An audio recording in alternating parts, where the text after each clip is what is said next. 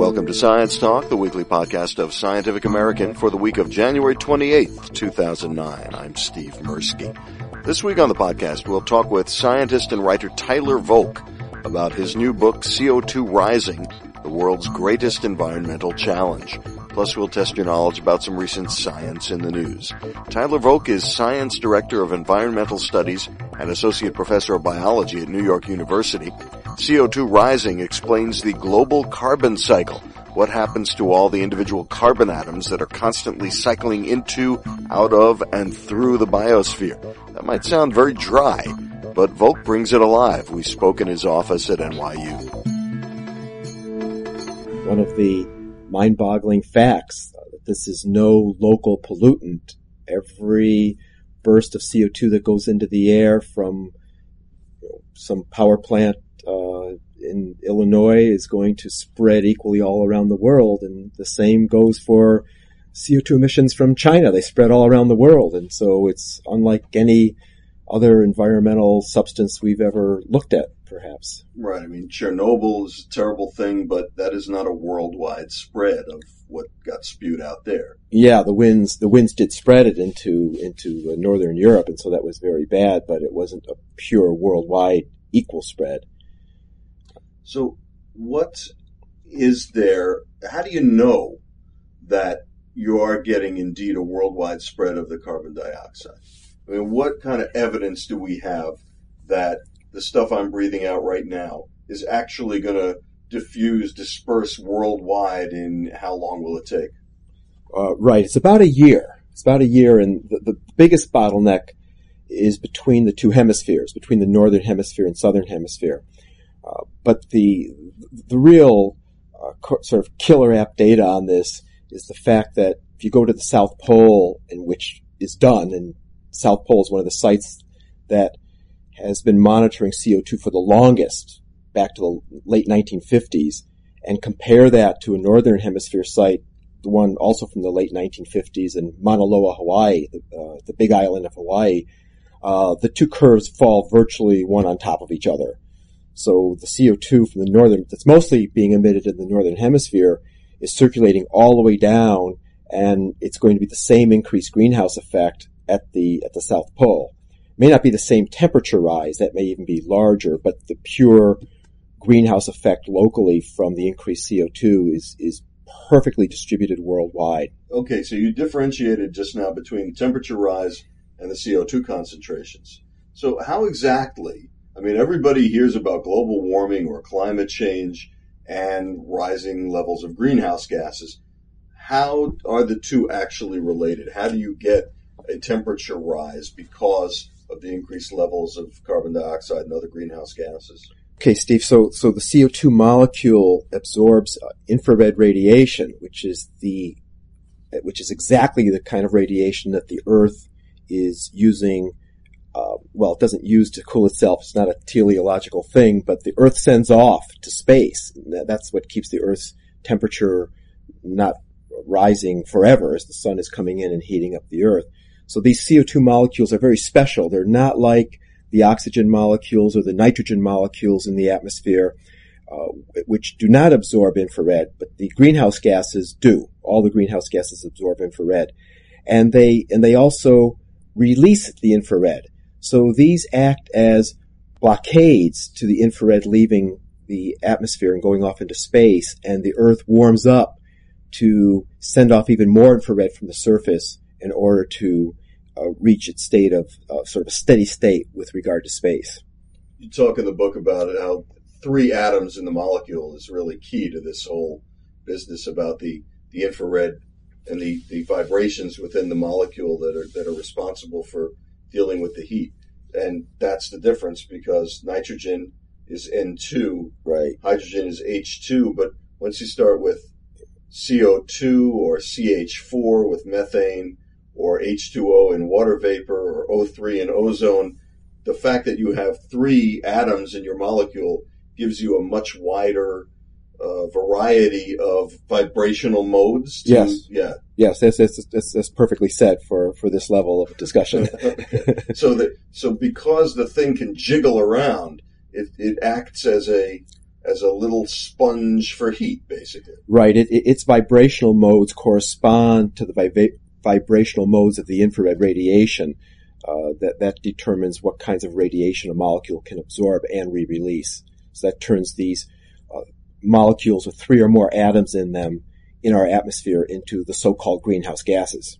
So you did a really interesting thing in large portions of the book, and that is you kind of anthropomorphized, one of those two words.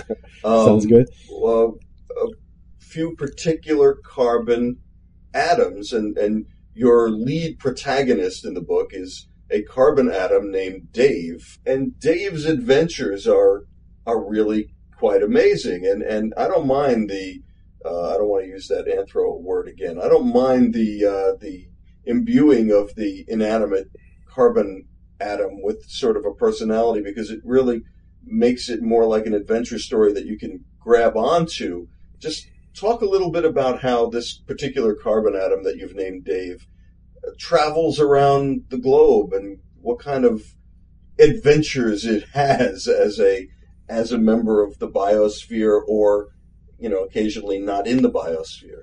Yeah. Okay. So yeah, this was suggested by a friend of mine because in a previous book, Gaia's Body, I had a 3 or 4 paragraph description of a carbon atom's travels, and he said, "Why don't you have this in the new book?" And I thought about it. Sounded a little nuts, but the more I thought about it, the more I thought, yeah, it's to see the circulation through the carbon atom's point of view might be a good way, because in my own mind, working on the carbon cycle for a long time, I do track these carbon atoms in my own mind as a way to think about the CO2 going into the ocean from the atmosphere, or going from the atmosphere back up into the ocean.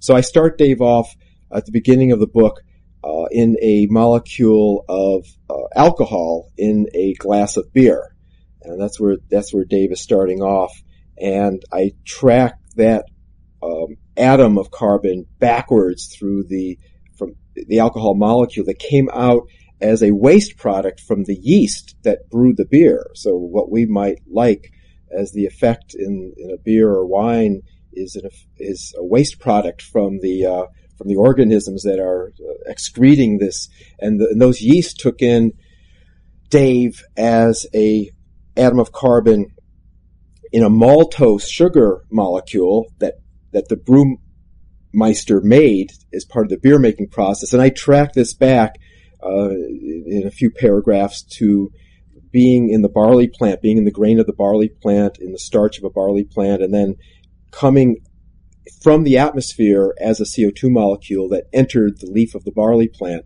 So when you drink beer, since beer doesn't keep too well, you can pretty well know that sometime in the year before, that atom of carbon that's in the alcohol molecule you were drinking was in the atmosphere is within a CO2 molecule. So if that's happening now in the beer, earlier in the book I have Dave in the early 1960s being in a parcel of air that is traveling over Hawaii. So this is, say 40 some years ago. No problem with the carbon atoms. Dave has actually been in circulation for, according to my fictional story here, but it's very real. There is actually a Dave out there somewhere. Dave, we're going to find you. But we know from the statistics that this is true. Dave has been around for 35,000 years, circulating among atmosphere and ocean. And so I have Dave in a CO2 molecule going through the infrared gas analyzer at Mauna Loa, Hawaii, and in a sense participating in the discovery of the increasing amounts of CO2 in the atmosphere. And by the way, I want to mention the word Dave is not purely arbitrary. It comes from Charles David Keeling, and his science friends and colleagues used to call him Dave. And he was often, the CO2 increase at Mauna Loa, Hawaii we know that from Charles David Keeling, from Dave Keeling's efforts. He died a few years ago, but in some ways he was the father or grandfather of all our understanding of the Earth's carbon cycle. So in a way, it's an honor of him. And you talk about Dave, the carbon atom, being measured in this gas analyzer in Hawaii, but it was Charles David Keeling who actually did that measurement. Right. That's right. Right. That's right. Yeah. And then the measurement was corroborated in Antarctica. Antarctica also. Yeah. And now we have it being corroborated all over the world. But the first two places were the Mauna Loa, Hawaii, and Antarctica. And that was key because you could see from that in the northern hemisphere, the carbon dioxide was going up and down seasonally. So after the first half year or so, you could see, gee, the CO2 is going down. But that was because it was catching it at the photosynthetic time of year in the northern hemisphere. But the main point is that which means that the green plants are taking up the carbon dioxide to make the sugars. Right. And then they're getting rid of it again, and you get this little kind of wiggly line, but the overall trend is up. The overall trend's up, yeah. This wiggly line that you refer to, that does turn out to be a couple percent of the entire atmosphere's CO2 on an annual basis. And one of the messages from that is that the vegetation and the bacteria that are releasing the CO2 from the soil, and the vegetation is taking it up from the atmosphere into the sugars, that is such a powerful force. The living things are such a powerful factor in the Earth's carbon cycle that they shift, they can remove and replenish several percentage of the Earth's entire atmospheric CO2 during the course of this 6 month up and down, 6 months up and 6 months down cycle. And you have other smaller players in this drama. Besides Dave, you have ICEAL, who is a really interesting character because ICEAL, the carbon atom, is trapped in a gas bubble in the ice in Antarctica for how many thousands of years? Yeah, so ICEAL was released into the Earth's biosphere at the same time Dave was, from a limestone, from the calcium carbonate of a limestone cliff in the Dordogne Valley of southern France, about the same time that we have the very earliest cave art in the human prehistory. But ICEAL didn't last very long in the biosphere. She got trapped in in an ice core, so she's been sitting in this ice core for the 35,000 years until fairly recently scientists released her when they were analyzing these bubbles trapped in the ice core, and that gives us information about what the CO2 level was in Earth's atmosphere, actual sampling of the CO2 of Earth's atmosphere 35,000 years ago due to ICEAL and her companions' release in recent years. And then these other players, now these guys are really interesting because you have a couple of other carbon atoms, methanial. And choline. Yep. And there's one more. Oiliver, right. Oiliver. And now they're different. They're different. Talk about why they're different and what they mean in this whole story. Yeah, so as you can tell from the names, these carbon atoms came from various fossil fuels, methane, methanial, oil for oiliver, and coal for choline. So I use them to emphasize the difference between a fossil fuel carbon atom that is coming out of the ground, which Dave did too, in a sense, from the limestone cliff. But these fossil fuel carbon atoms, we dug up to burn fossil fuels to fuel our world civilization. And I do compare the total amount of fossil fuel carbon that we're putting into the atmosphere with nature's flux of carbon coming into the biosphere due to the limestone dissolution or volcanoes. And we are currently exceeding the natural flux of entry of new carbon by about a factor of 20. So you can't say that nature is not putting carbon up into the circulation and that we are doing it. No, nature's doing it too, but it's doing it only about 5% at the rate of what we are now effecting in terms of the flux of carbon. And it's that carbon flux that is what we're now dealing with. Right. Because all those extra carbons are being released that would have possibly gone into circulation, but at this much slower rate, much fewer in any given year, and they would have been in a kind of a steady state with what's going back into the abiotic part of the planet. Yeah. And then all of a sudden, boom, we've got all this stuff because of our industrialization And here we are. The upshot is things are getting warmer. Yeah, things are getting warmer.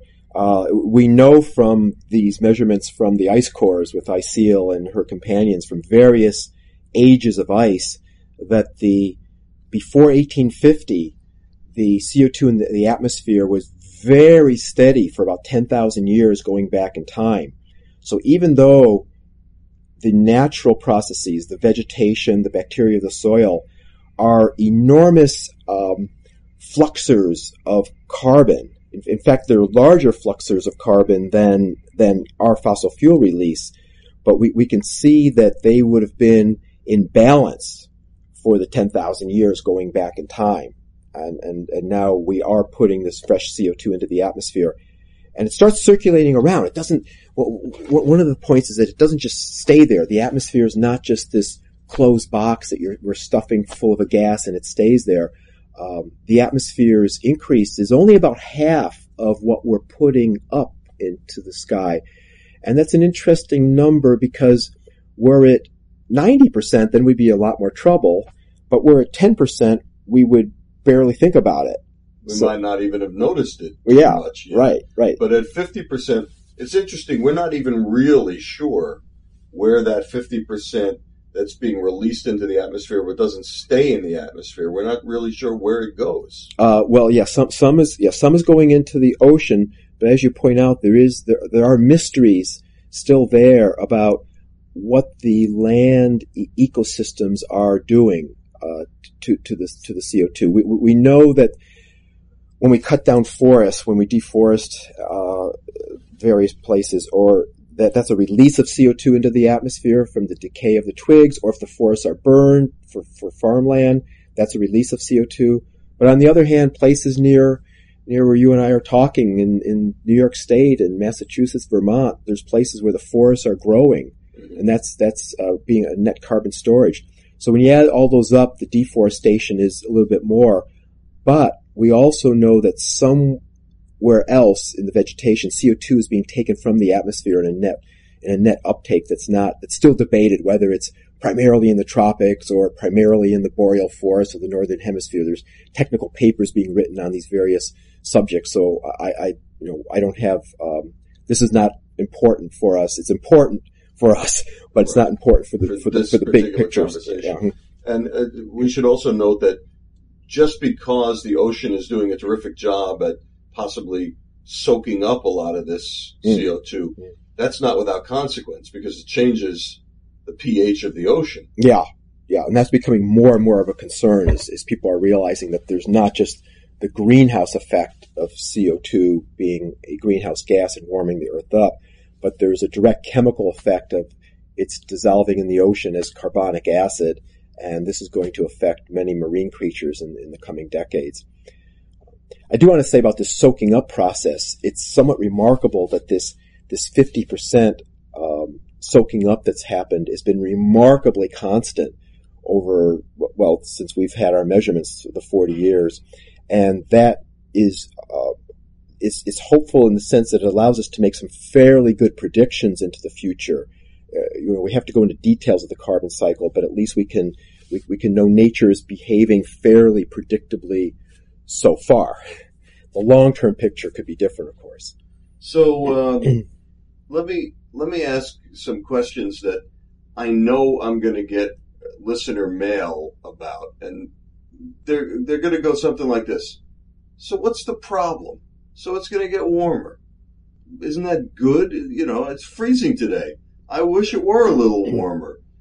Maybe the trees like it warmer. Maybe they'll grow better. Mm-hmm. Maybe they'll grow better and soak up some of that CO2 faster. Maybe the whole thing's going to be self-regulating.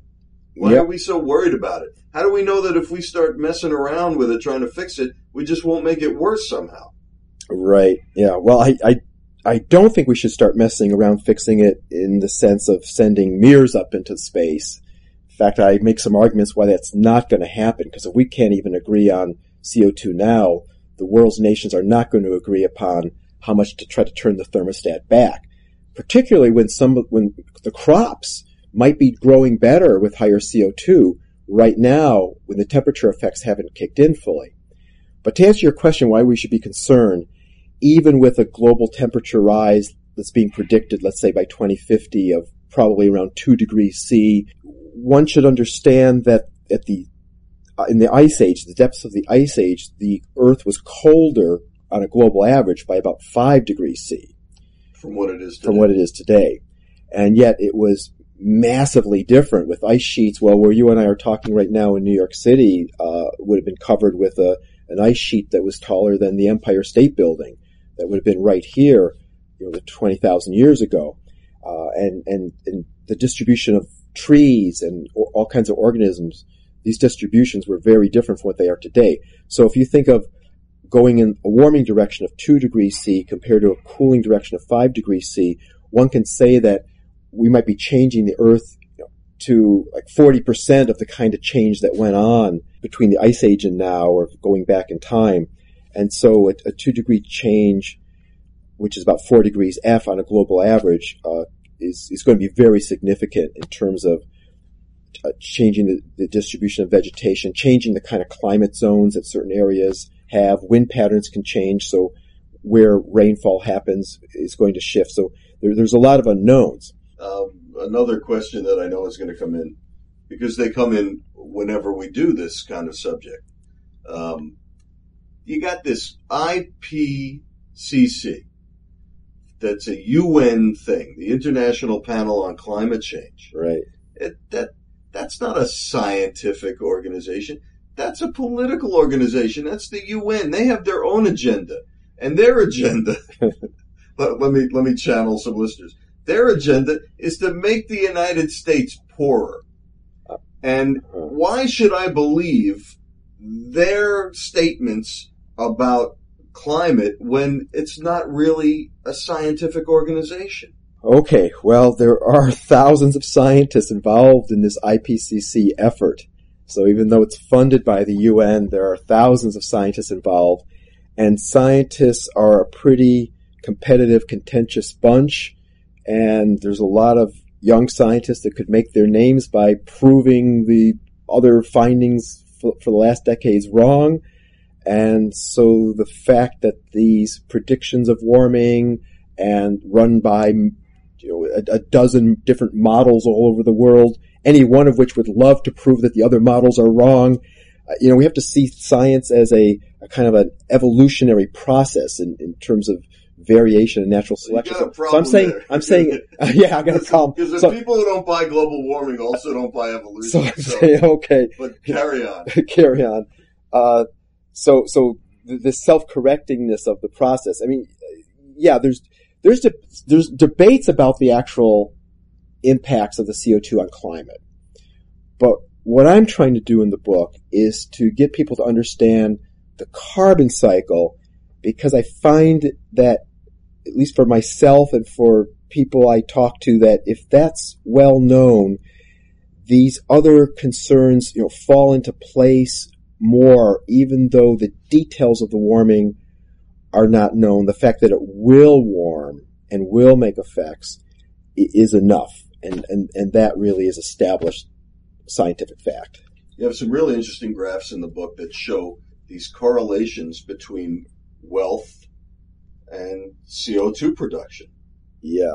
And there's a third thing in these graphs. You got wealth, CO2 production, and energy. And energy, right? Energy, yeah. And I look at these not on a country level, but a per capita level, because countries vary in their populations.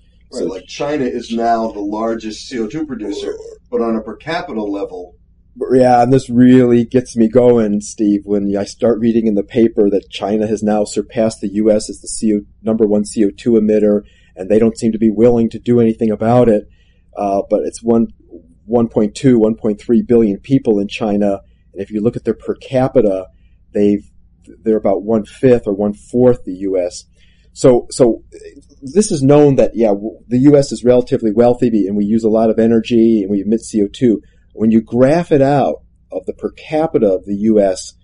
compared to the per capita numbers for the world, it's more than just a subjective sense of, this is how it is. The correlations are really phenomenal. that the U.S. is between 4 and 5 times the world average per capita income, between 4 and 5 times the world average per capita energy consumption, and between 4 and 5 times the world average per capita CO2 emissions.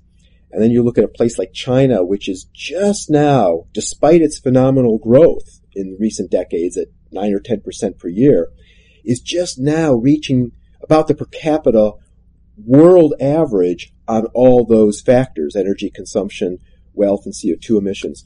And they clearly want to do more. And this is really a serious thing to think about, because Africa, for example, is way down there, barely off the graph. And India too, which is now in the top 10 CO2 emitters, is nowhere near the global per capita emissions. I mean, for a country, for example, of what the world's average country is China or Mexico or Turkey. I mean, those are the sort of the world average is those countries. Right, and hiking it up is the U.S., Canada, European Union, right. Australia, yep. New Zealand, and Japan is in there too. Those are the ones that are significantly above the global average, and others are too. Russia's above, but those are the ones. So those are the models for where the world should be going. And one of the sort of major perplexing graphs that's on my mind every day. In fact, I was just talking to an economist this morning. If you extrapolate the gross world product, the world economic activity, and it's been just phenomenally consistent at about a 3% growth rate over the last 30 years. You extrapolate that to 2050, and you get a world economic activity that's 4 times higher than today. And people say that, and many people just say it can't happen.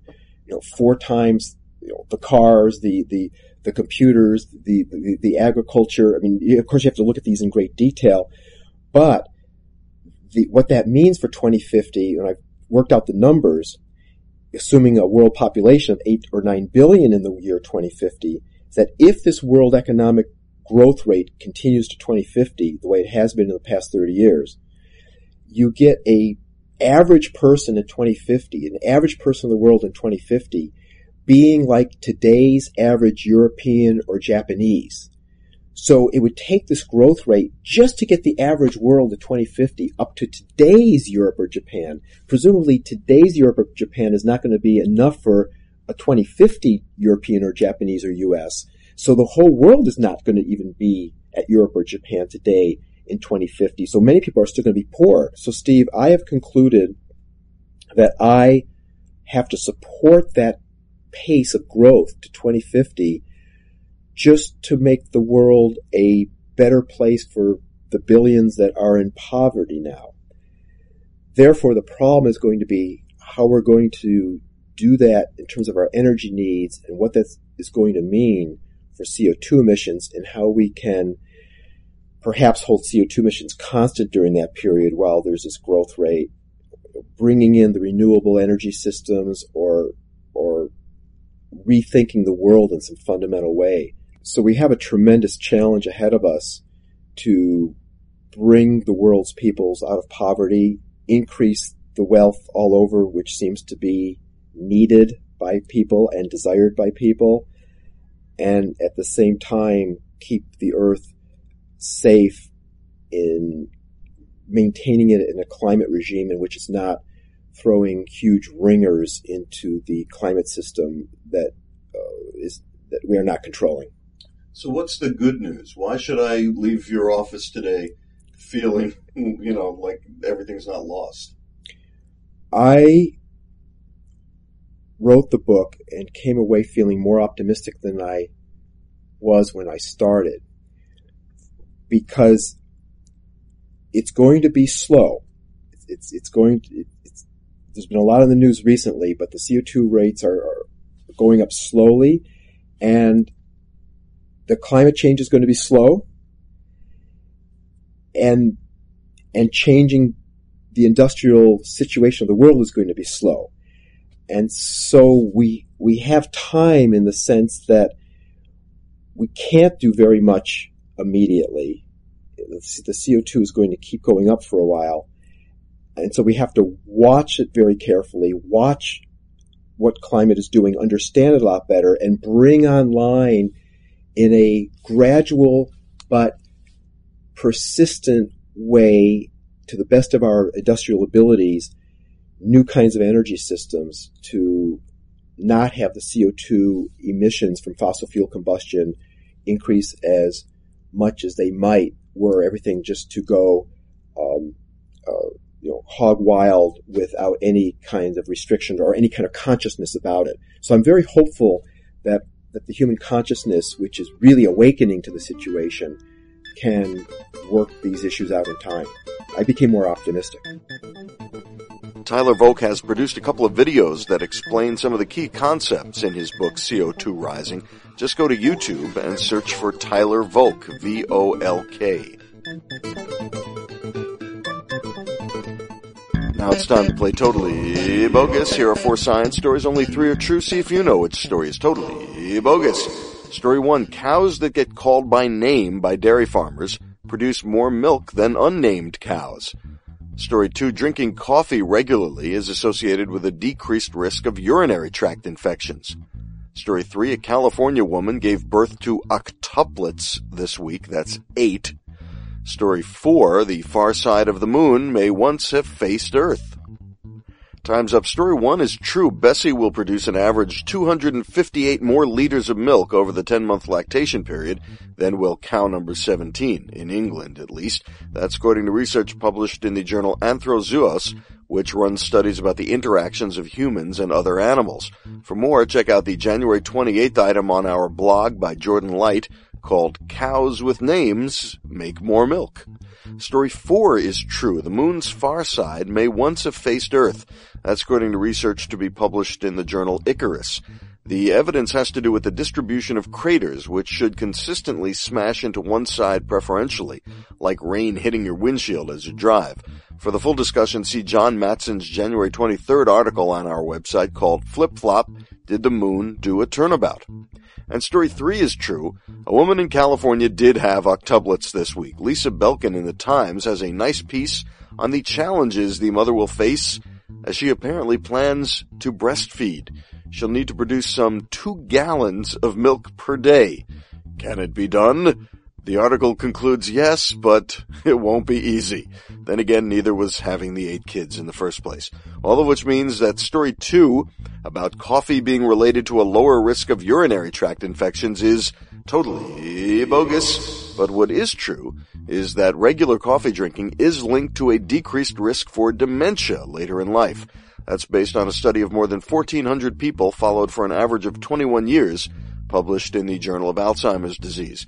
People who had 3 to 5 cups a day had a 65% lower risk of dementia than those who had 2 or fewer cups a day.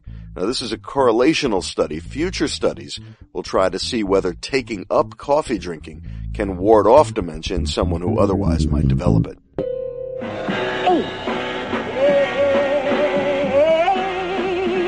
Well, that's it for this edition of Scientific American Science Talk. Check out SciAm.com for the latest science news, including our look at the science musings of the late John Updike. For Science Talk, I'm Steve Mirsky. Thanks for clicking on us.